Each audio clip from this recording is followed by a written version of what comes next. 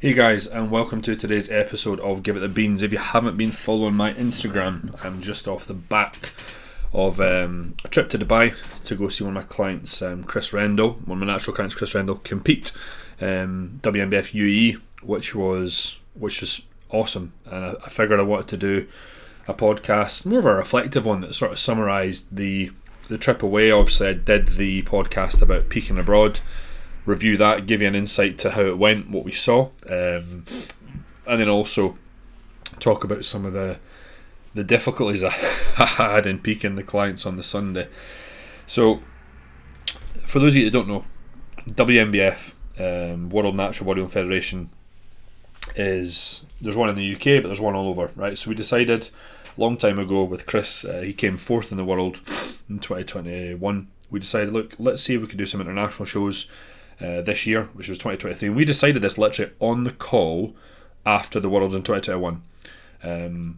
We said, look, let's do an international show and let's do the one in Dubai. So it came around, and we did it. Now, the great thing was, although I was heading over on the Thursday and really landing at 1 in the morning on the Friday, I wasn't travelling on my own. I had one of my clients, Tom, and Tom, if you're listening to this, a massive thank you for coming. It's always great to travel with others. I find whether it's going abroad or whether it's driving down south, like, I hate travelling on my own. I absolutely hate travelling.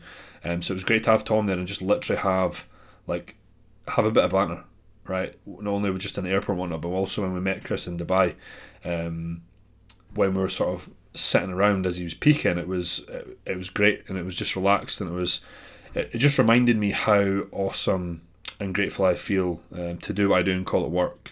It was 2 or 3 days that were non-stop, but it was such a blast. And although we fell short a little bit, and we got second, we were going there to try and win his pro card. I was incredibly proud with how Chris looked, and can't wait to see him compete this season, or the rest of the season, really. So how did it all work? You're probably wondering.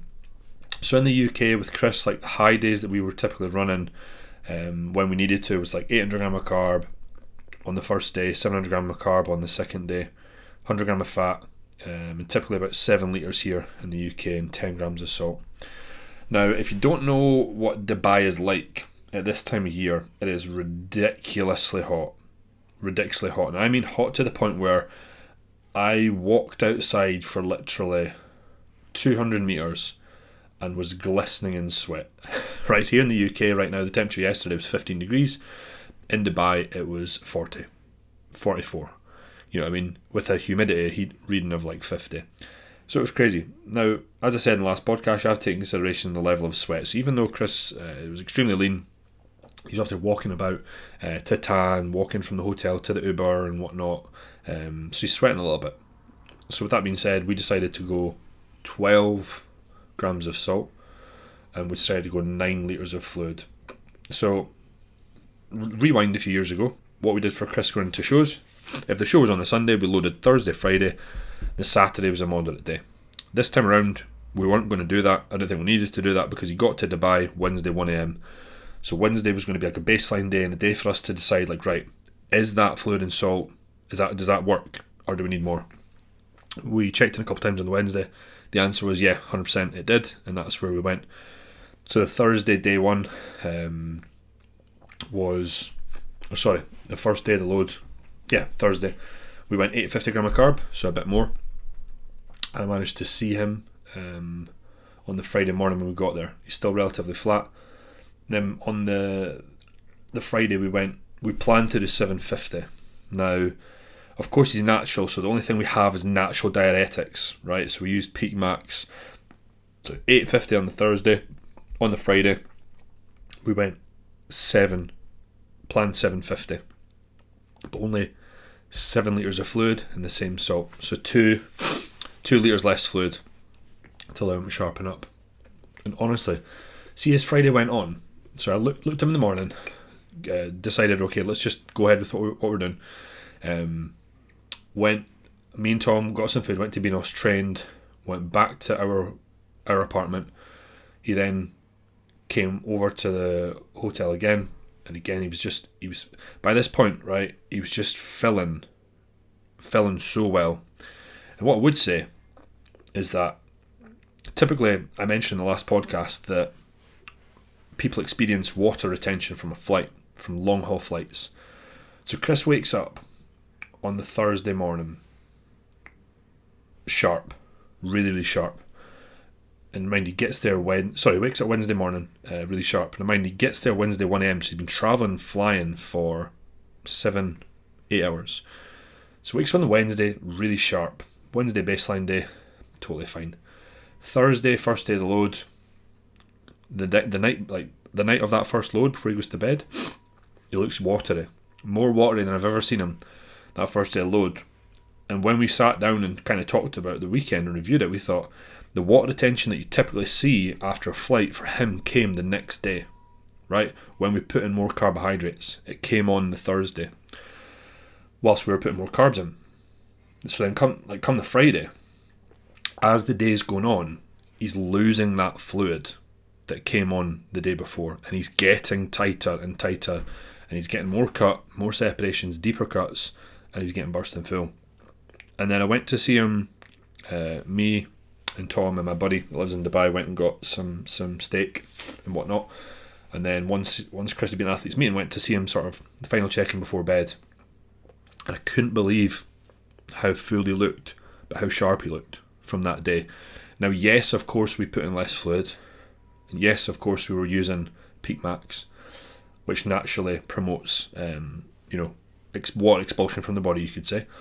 But I didn't expect him to be as sharp as he was at night, right? And he was nice and full, and his midsection was tight, and I was like, right, I think we could push a little bit more. But I knew in his head he didn't want to push loads. So I was like, right, have an extra 50 grams of carbs, and it was like 3 little cookies, and he had that, and that was fine. And I thought in my head, me and Tom were in the Uber on the way back to the apartment. I went, I bet he wakes up tomorrow and he's a little bit flat. And I says, and that's a better scenario than to wake up bursting full. So that's why I didn't push. So the night comes and goes. Chris comes to our apartment the next day, and he's just on the money. He wasn't flat. He was bursting full. His midsection was tight, and I was like, "Fuck, we just need to maintain this. That's all we needed to do." And I had an idea in my head of where I was going to go with food. So when we looked at his meals that we're loading on, we were typically like anywhere between 125 gram of carb all the way up to 200 gram of carb on the days we're loading. So I was like, right, what the game plan is, I says we'll start with 125 gram of carb, obviously fats in there, protein in there, but then the fluid considerations needed to be reflective of what we were doing the two days previous.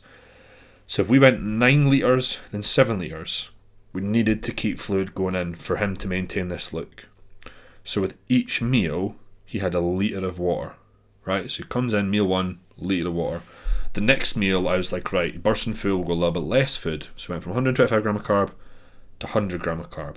But again, I'm thinking, if he had 7 litres yesterday, and I know he's going to have roughly 4 meals before he goes on stage, I went, I'm going to give him 4 litres before he goes on stage today. And what it meant, as the day goes on, we still use Peak Max as the day goes on. Why? Because it was working. But the fullness that he held from more fluid being in was incredible. Now, it's no surprise to me because I've done it this year, and this year I've given clients way more fluid than I've ever given them.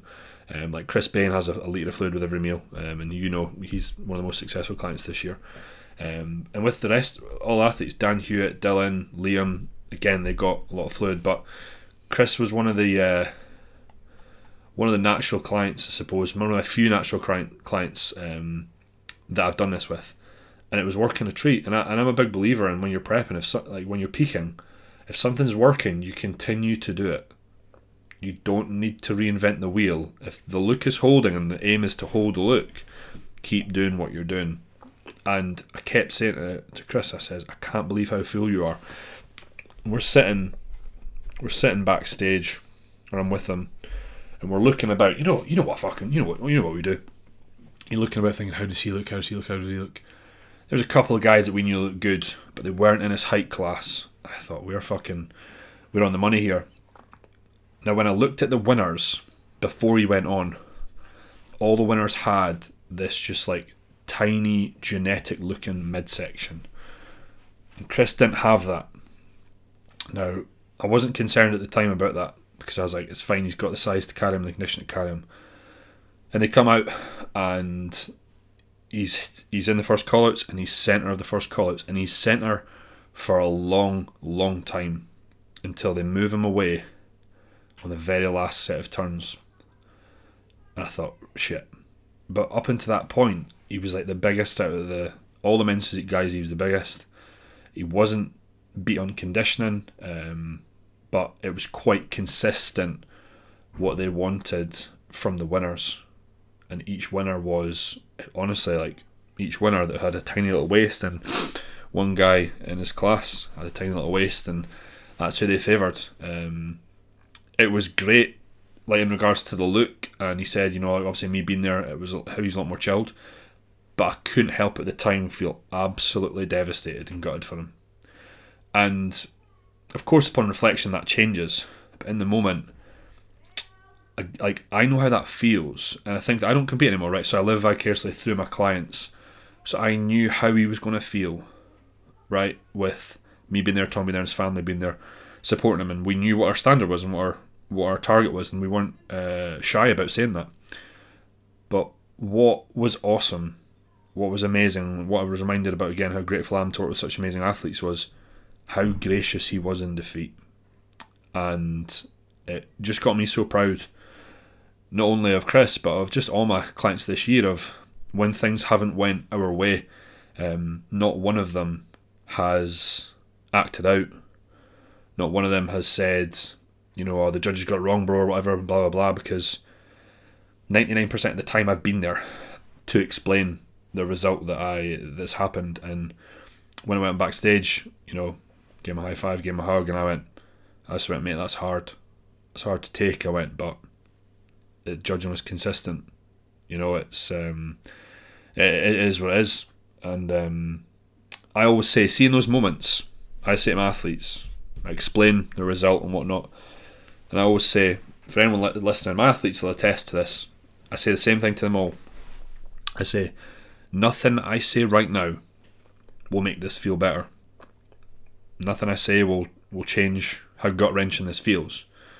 I went, so have some time on your own, like, allow yourself to feel those feelings of sheer anguish, of sheer, you know, that gut-wrenching pain, and remind yourself that you never want to feel like that again, and use it to come back better. Use it as motivation, fuel to the fire, and that's what he did.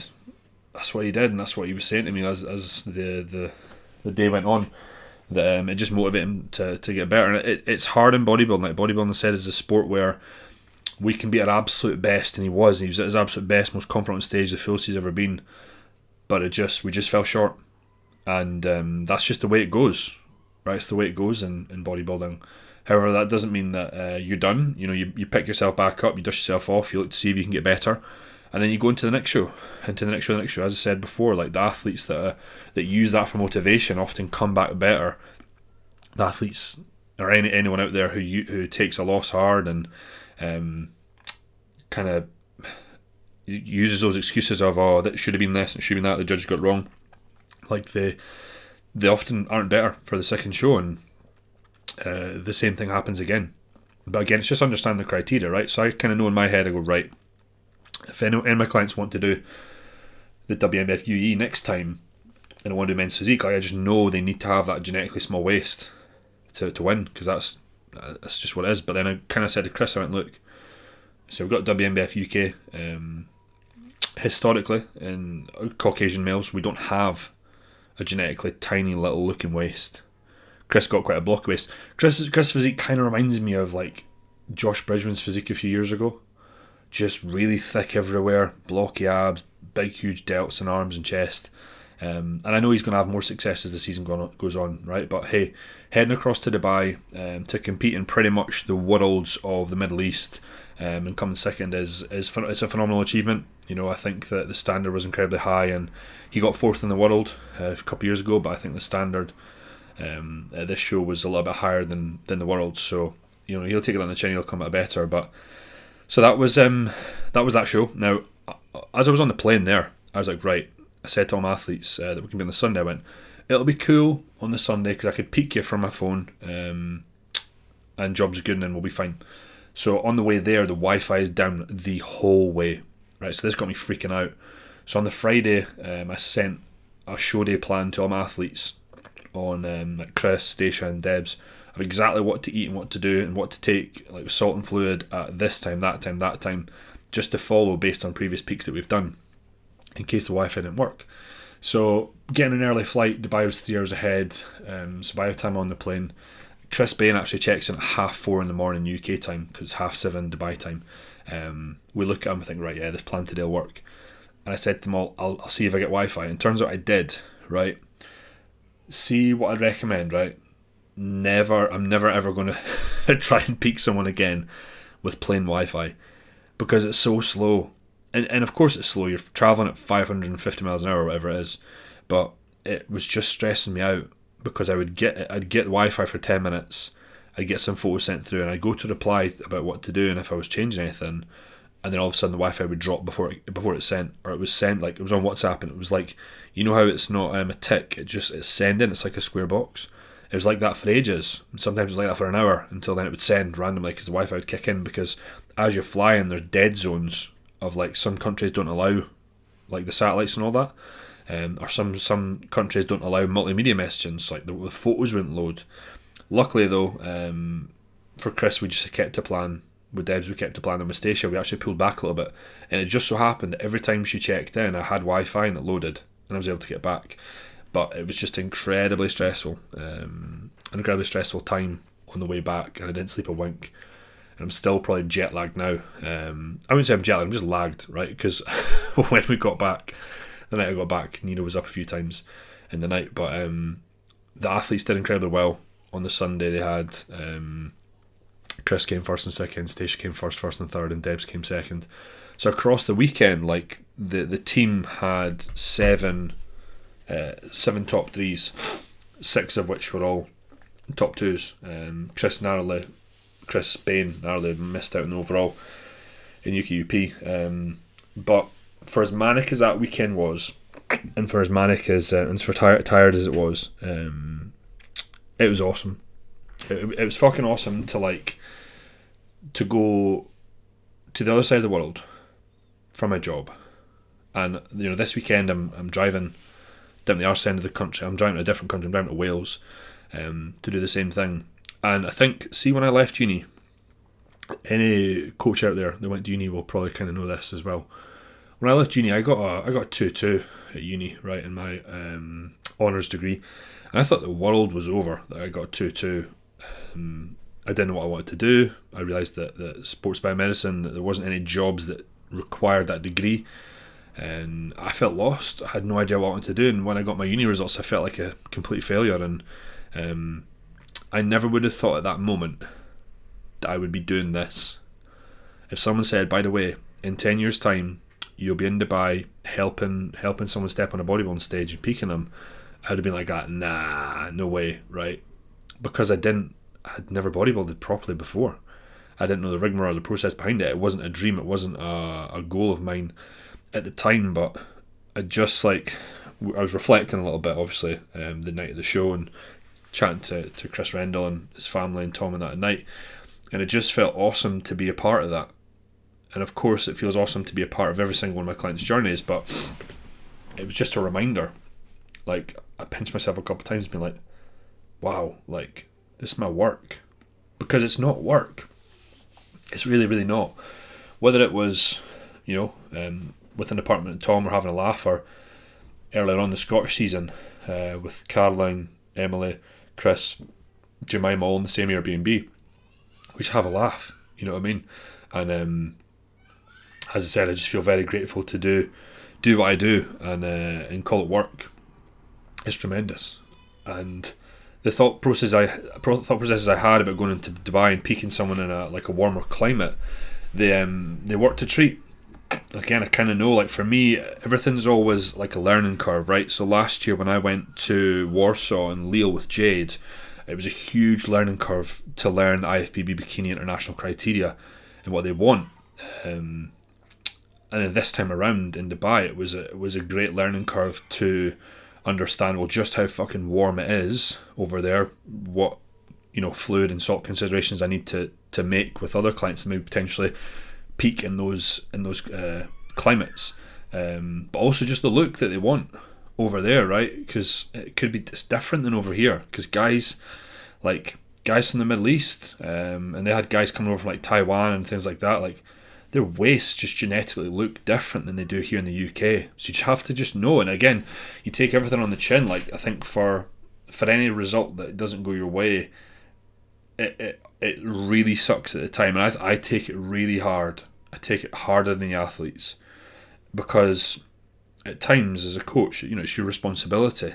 And of course you don't, like, you reflect and everything's okay as time goes on, but for a long time I have to feel like that total disappointment in myself, or, you know, that total feeling of almost feeling like a little bit of a failure when you're not, but I have to feel that way to get over it and to come back better. And I always just review in my head, I go back through every decision that we made.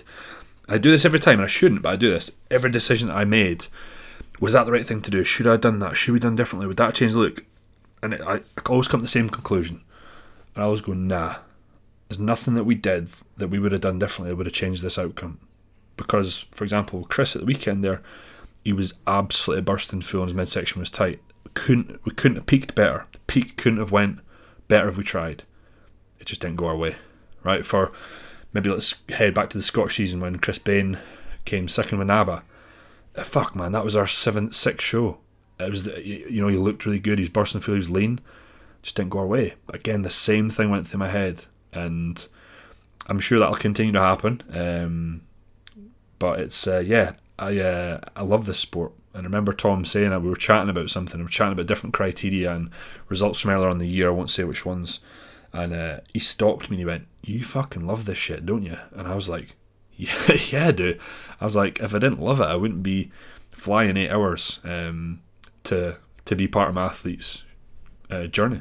And at the same time, this Friday, driving 8 hours to Wales to be part of Stacia and Chris's journey. It's truly a very rewarding job, and one that I honestly can't see myself doing. I can't see myself doing anything else. If you said to me, "Vaughn, would you see yourself doing 10 years?" It's like this. You know what I mean? It's some element, maybe not quite as intense, but yeah, definitely this. So yeah, this podcast for me was more like a chance to reflect on an incredible weekend, a weekend that I was incredibly grateful for.